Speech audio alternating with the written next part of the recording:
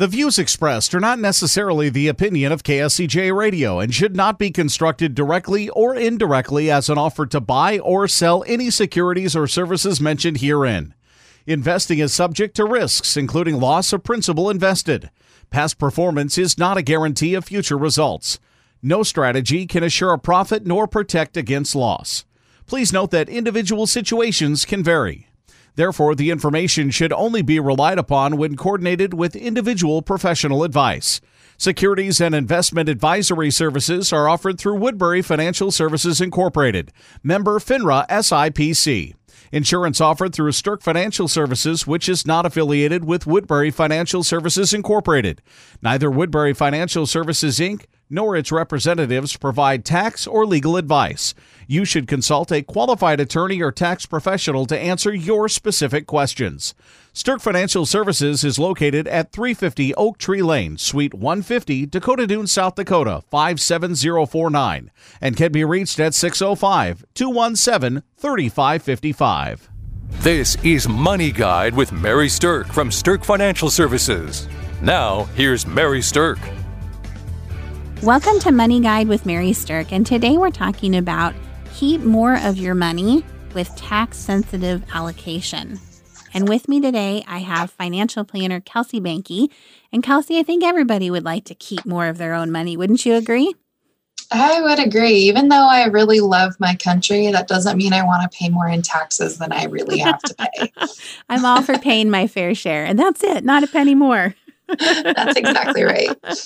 All right. So what is tax-sensitive allocation? Tax-sensitive allocation means thinking about how to set up and invest your money in what we call tax-efficient funnels. And it's basically leveraging the order of money to maximize cash flow out of your tax-efficient funnel so that you keep more of it and you pay tax with less of it. That, in a nutshell, is what we're talking about. So, Kelsey, there's really three different basic tax-efficient funnels that are out there. What are the names of those three?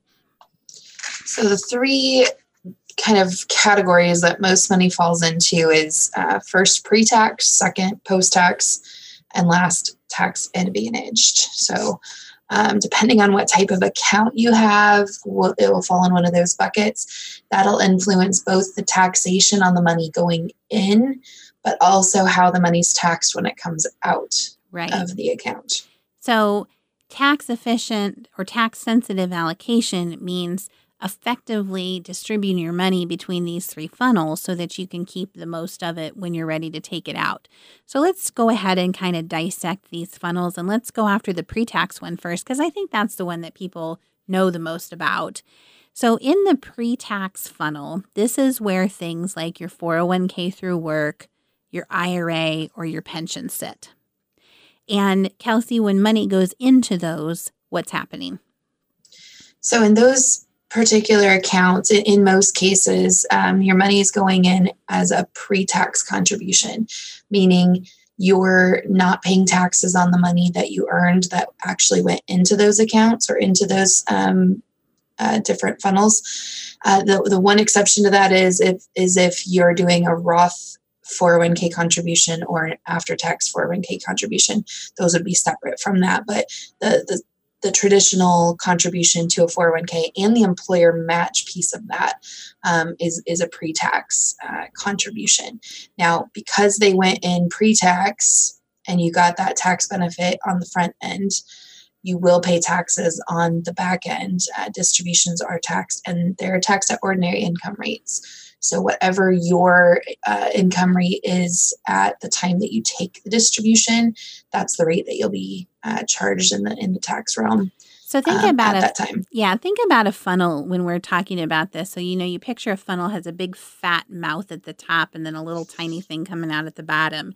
And so in the pre-tax funnel, you're getting the tax break when the money goes in, but when it filters out, when it comes out of your funnel to you to spend, then you're going to pay taxes on whatever that is, your tax bracket, like Kelsey said then. Now, the second funnel is post-tax funnel. And in the post-tax funnel, your contributions are made with after-tax dollars. So after you've already paid taxes on the money, then what do you do with it? So things that belong in the post-tax funnel, Kelsey, are what kind of assets? So in this particular funnel, we have bank accounts, brokerage accounts, and real estate typically fall into this funnel. And the reason for those things being in there is you've already paid tax on the money that you put into those accounts or that you bought the real estate with. And while that investment is being held, any gains on that investment are deferred until you sell the asset or until you take the asset and go use it for other purposes. And at that time, then you're charged taxation. Right. So when the money comes out of this funnel, usually what's happening is some of it's taxable. And each of the different types of different investments inside there is going to dictate how much of it is taxable. But if you've paid money in taxes before it comes into your funnel, then what filters out is likely to be only partially taxable. So you can get some tax preferential treatment here on some of these things. And we're going to talk about what tax preferential treatment means in a little bit. But the basic understanding needs to be that coming out of this funnel is not necessarily all taxed, it's partially taxed. The third funnel then, Kelsey, is what?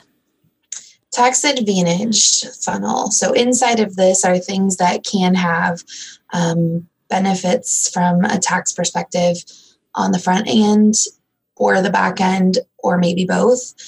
So inside of this, we've got Roth plans, anything that has a Roth treatment, flexible spending accounts, health spending accounts, or health savings accounts, 529s, and then also cash value of life insurance would fall into this bucket as well. So the tax advantage is an interesting funnel because most people are looking for advantages when it comes to their taxes. Your contributions going in here could be either pre-tax or after tax, but the biggest distinction of this one is that as long as you follow the rules, distributions from these accounts could potentially be tax-free. And for sure, tax-free is my favorite kind of money. I'm all about creating as much tax-free income as possible. So there's different nuances, especially when you start talking about like the flexible savings accounts, the health savings accounts, the 529s, the Roth rules. There are unique rules and nuances to every single one of those things. So they don't work the same. You do have to do your homework, talk to your tax preparer, talk to your financial advisor. Make sure you understand the rules of them so that when the money comes out, you are actually going to get the tax advantages of this. So why does this matter? Like, why does understanding these funnels matter? And I think that the biggest answer to that comes down to measuring your tax bracket. When we think about taxes right now, the Tax Cuts and Jobs Act that was enacted in the last couple of years had a variety of different provisions to it. But ultimately, for most brackets in most filing statuses, it lowered the bracket numbers. So we're paying less tax on the lower dollars that we're earning. So, Kelsey, based on everything that you know and understand about taxes, do you think that tax brackets are likely to go down in the future, stay the same in the future, or go up in the future? Oh, when you look at the giant deficit that we have in this country, and I don't think anybody would really argue with that. That's constantly in the news, and that it's growing currently. There's only a handful of ways to solve for that problem, and it's just like if you have a household debt, you either have to cut back in spending or you need to increase what you're earning. Things like that are the formula for solving a debt problem. So when it comes to the government and how we solve for debt issues in the government, they either need to cut spending, which is cutting the money that the government's spending, or they're going to have to increase their income, which in the government world is increased taxes. So I would anticipate taxes going up sometime in the future. I just don't know when that's going to happen and how much they're going to go up, but I would put my money on that side of the bet. But you never know. And I would agree with that. I think there's a much higher probability that in the future taxes will go up than that they'll go down from where they are. So one of the things that these tax-efficient funnels play into is, well, where should your money be positioned when you're ready to take it out? And if we think about where tax brackets are now, and that there's probably a stronger likelihood that taxes will increase versus decrease, then having your money set up in tax-efficient funnels that is going to allow the money to come out to keep you in a bracket in the future when taxes might be higher, that is going to be tax advantage, then is what we're talking about when it comes to tax-sensitive allocation. You know, there's an old axiom of, defer your taxes, defer, because when you're in retirement, you're going to be in a lower tax bracket. And what we're saying is that may or may not be true.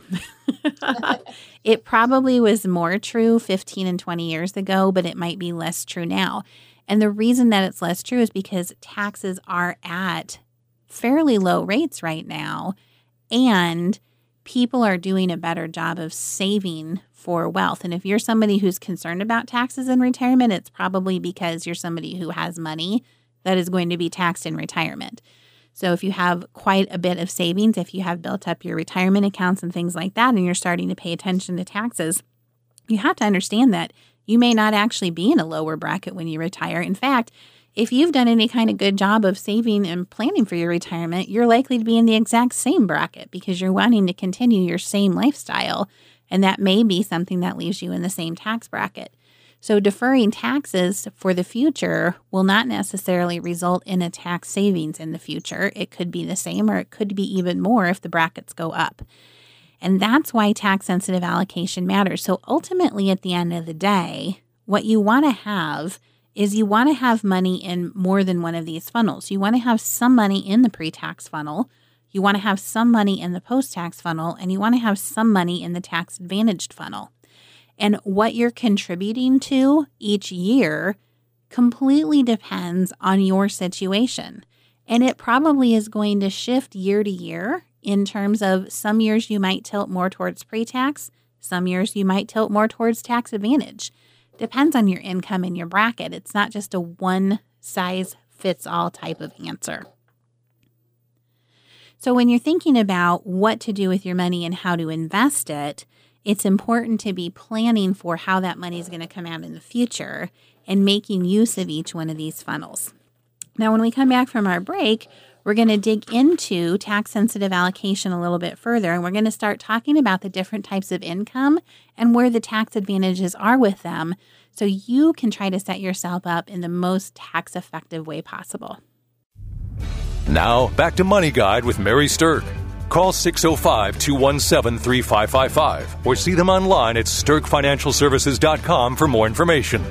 Here's Mary Stirk. Welcome back to Money Guide with Mary Stirk, and we're talking about how to keep more of your money with tax-sensitive allocation. And we talked about the three main funnels and the order of money, which is pre-tax, post-tax, and tax advantage, and that the money comes out of those funnels with different tax characteristics.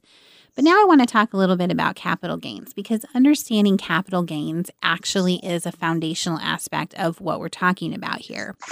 So capital gains rates come in three different brackets, basically. You have a 0% gains rate, a 15% gains rate, and a 20% gains rate.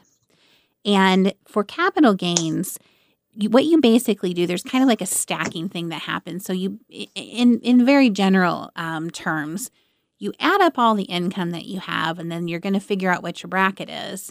And then based on that bracket and how much income you have, then you're going to be able to understand whether you're in the 0, 15, or 20% capital gains rate. So no matter what you have going on, the capital gains rate is always less than whatever your bracket rate is. So there's no way within the current tax system for your capital gains rate to be higher than your actual income tax bracket is. So anything you can do to have capital gains taxation versus ordinary income taxation is going to be to your advantage. And that's part of what we're talking about with tax-sensitive allocation, is how do you get these advantages yourself. So, Kelsey, what is the difference between short-term capital gain and long-term capital gain? So short-term capital gain is anything that was gained within 1 year of the purchase of the asset. So for that very first year, any gains that you realize on an asset would fall under the ordinary income tax rate. So they don't get that long-term capital gains rate that Mary was just talking about. But once you reach that 1 year mark, then everything after that point would be a long-term capital gains rate. So there are a couple of different things that get taxed as the long-term capital gains rate once you've held it for a year. And those things are qualified dividend income and capital gain income that comes from stocks, mutual funds, and ETFs and real estate sales. So when we're talking about what to invest your money in, when we say things like a brokerage account might hold a stock, a mutual fund, and an ETF. And that's where you might be able to capture dividend income and capital gain income, where the increases in those are taxed at this lower capital gains rate. So that's an example of tax-sensitive asset allocation, is setting up your money of what are you buying with the money going into these funnels in a way that the tax is preferentially treated with these long-term capital gains rate. Now, if you put money into like your traditional 401k or into a traditional IRA, that's all going to come out at ordinary income rates, which is always going to be a higher tax rate than the long-term capital gains. So when you're thinking about what to invest the money in, in terms of the investment vehicle, paying attention to what taxes it's going to generate is a really important piece of the puzzle. Absolutely. And I think it's really important to recognize that each of these different buckets and funnels has their own benefits, so their own pros and their own cons when it comes to both money going in and money coming out. Now, if you only have one type of money, then your decision is simple in the fact that you can only draw from that funnel. However, it might not be the best tax-sensitive situation for you. So if you've only saved up for your retirement inside your 401k or inside of a pension, and you haven't created money in either of those other two funnels, you might want to talk to a planner about how to best implement maybe those other funnels into your retirement planning to give you some more choices as you enter and get closer to retirement. Okay, so a lot of people will think, I just want to put my money in the bank, or I want to put my money into savings bonds or corporate bonds, government bonds, CDs, things like that. And what people don't always understand is why there might be a feeling of comfort with those because there's a perception that they're lower risk. The income, the interest income that comes off of those vehicles is taxed at the highest marginal tax rate that you're in.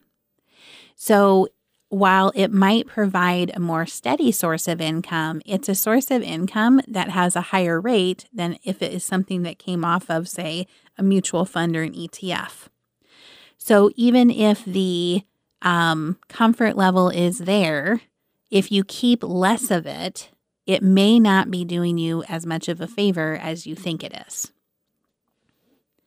Now, another thing that people don't realize is when they think about municipal bonds, so municipal bonds could be issued by a state or a local government, while they might be federal tax exempt, and if they're a state connection, they might also be state tax exempt.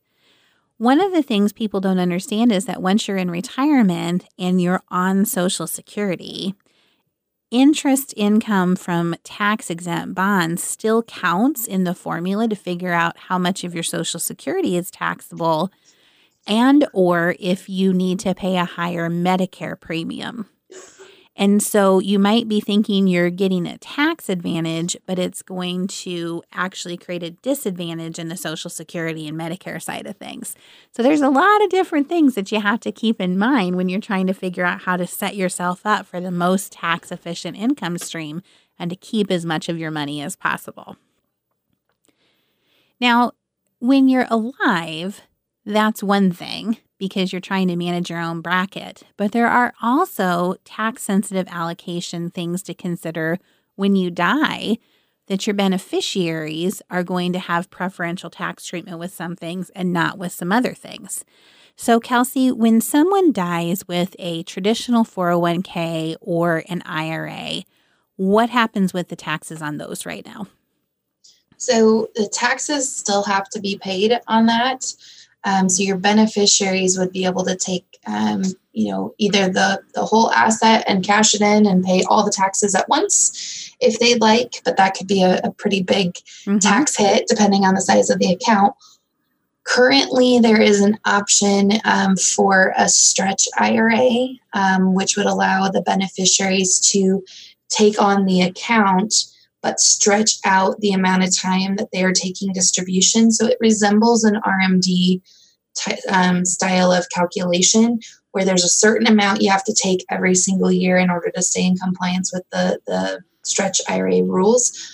But you have a minimum amount you have to take, and that allows you to spread out taking that distribution over a very, very long period of time, and then being more calculated in your taxation. So you can look at your taxes from year to year and decide if you want to take more or not, and just be a little more intentional with the taxation on that. And that's currently available, but they've been talking about potentially taking that option away. Yeah, and them taking this option away is a huge deal. So let me tee it up for you. Let's say that you had a $700,000 401k and you are not married and you're going to pass that down to your children. Let's say you have one child.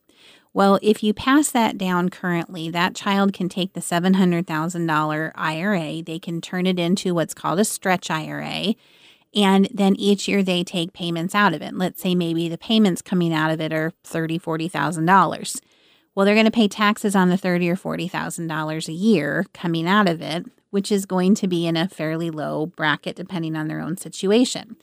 If we don't have the stretch IRA rules allowed anymore, it's going to force that whole $700,000 to come out at the immediate time, and it's going to force that into a 37% tax bracket, because $700,000 hits the highest bracket plus any state taxes that there are. So let's say that you're in a state where maybe there's a 7% state tax. By the time that you pay taxes on that, 44% of that asset is gone to taxes and the remainder goes to your child. And so the stretch IRA rules that we have right now are incredibly beneficial for people, but it's also a huge potential source of tax revenue that the government has on the table to say we may not allow this anymore because they want the tax revenue. Now, the reason we're talking about what happens at death is because some assets have preferential tax treatment at death, and that's called a step up in basis at death. So mutual funds, ETFs, stocks, and some land have what's called a step up in basis at death. And what that means is, let's say you bought something for $100,000 and now it's worth $1 million. There's $900,000 of gain in there. When you die, your beneficiaries don't have to pay taxes on that $900,000 of gain. They get to inherit it at the $1 million value. And if they sell it for $1,001,001, they only pay gain taxes on the $1 of gain. So they just pay gain taxes on date of death value until they sell it. And all of that inherent gain from the time you bought it until the time you die gets to go away from a tax perspective. Now, that is a huge preferential tax treatment if I've ever seen one. Absolutely. That's a very big one. And especially if you have assets that you've held on to forever, again, deciding when to take your money and where to take the money from when it comes to your multiple accounts, this is something to definitely consider. So when it comes to keeping more of your money, you have to pay attention to how the money goes into the funnel, how the money comes out of the funnel, how it interacts with your tax bracket and your long-term gain rate. And then at the end of the day, how much of the money do your beneficiaries get to keep if you're not going to use that money during your lifetime? And that's why tax-sensitive allocation is so important. So thanks for listening to Money Guide with Mary Stirk.